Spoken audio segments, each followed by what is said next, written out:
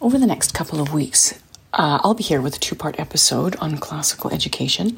I'm interviewing Crystal Campbell again, a woman passionate about classical education. We'll talk specifically about how the day looks. What does classical look like when your feet hit the floor in the morning? I'd also love to let you know about a little resource from my sweet daughter, Lydia. She started a blog. The subtitle of is a resource for young Catholics seeking the good, the true, and the beautiful in the midst of a broken world. It's called Many Waters Cannot Quench Love, and I'll pop the link in the show notes. Interestingly, just when I think people are getting tired of hearing me say the same thing over and over again, which happens more regularly than I would like to admit, I get a message like this. It never fails. This one came a couple of days ago, and I'd like to share it with you. Anonymously. Dear Bonnie, as Christmas approaches, I wanted to send you a small message of thanks for your ministry. I have been listening to your podcast, and you have supported me so much as a new homeschooling mom and as a wife and mother. Through your podcast, I have gained wisdom that has smoothed my journey and settled my heart. Thank you for sharing your heart, your wisdom, and experience.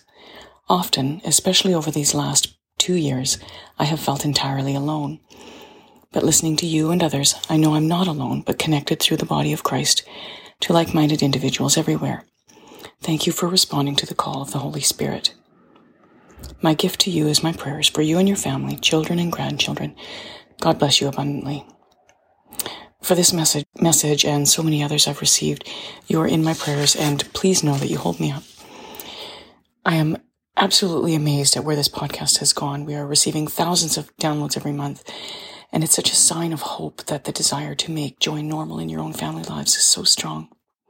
I'm so grateful for all of you, my listeners, for desiring to grow, for reaching out to me, for my co-hosts, Elizabeth and Christina, and all the people I've interviewed. You stretch me and help me grow in so many ways. And of course, my gratitude for my dear friends who keep me afloat, and for my family. My husband Albert and my own kids, Brianne, Lucy, Mary, Isaac, Noah, Abel, and Lydia, the sons-in-law and grandchildren that have joined our family in the last few years. You have all helped me create a life that would have been beyond my wildest dreams before you were.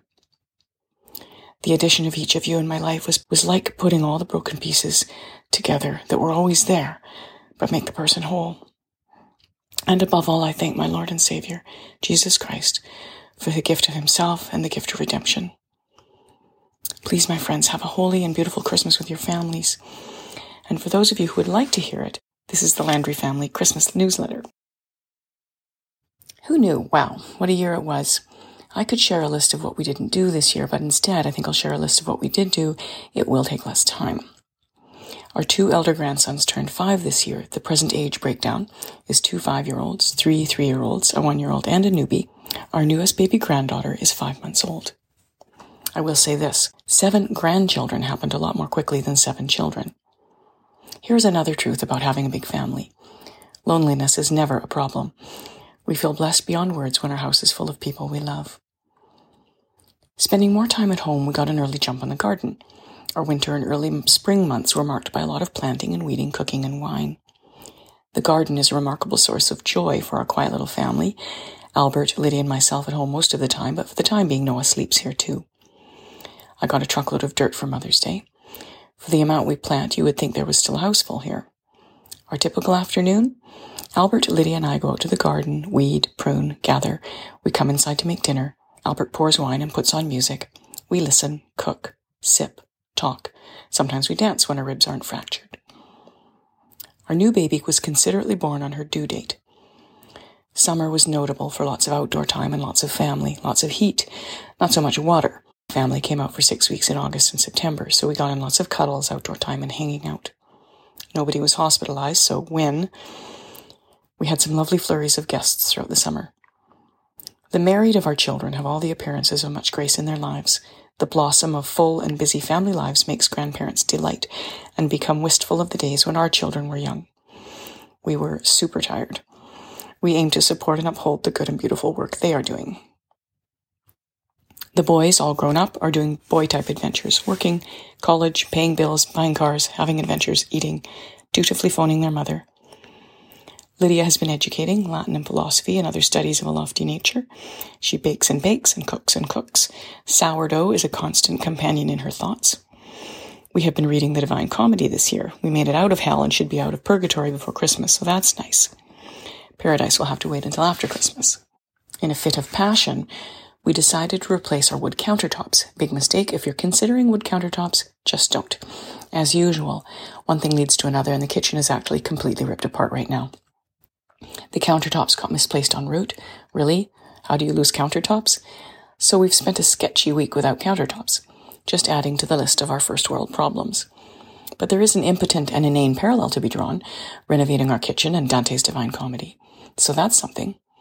It should be lovely when it's all done, but it's not lovely now, and it may not be lovely for some time. If you're interested in before and after photos, just check out my Instagram. If I were to share one word for this year that set it apart, it would be kindled. A few things collided this year to kindle me and mine and so many others I know. We've been on this walk of faith for many years now, but there are times when growth and strength come in waves. Those things that have had an effect on us this year seem quite ordinary, I suppose, but in the ordinary, extraordinary things happen. Overarching all of it was participating in Father Mike's Bible in a Year podcast. Father Mike is a remarkable teacher and more than that, a cheerleader. He has kindled knowledge and love of Scripture. Just listen. Then there was binge watching The Chosen, now on round 2, rewatching the first 2 seasons, a snapshot of the life of Christ that is insightful and opens the Scriptures in fresh ways. It has kindled greater depth of the humanness of Christ and his followers. Just watch. On a more local level, however, in parish and home we have been kindled also. In parish life we have been blessed with Father J. Pastoral and challenging, he raises us up, gently guides, tends, and forms us. He is a paragon of dry wit and common sense. He has kindled the desire to walk more closely with our Lord.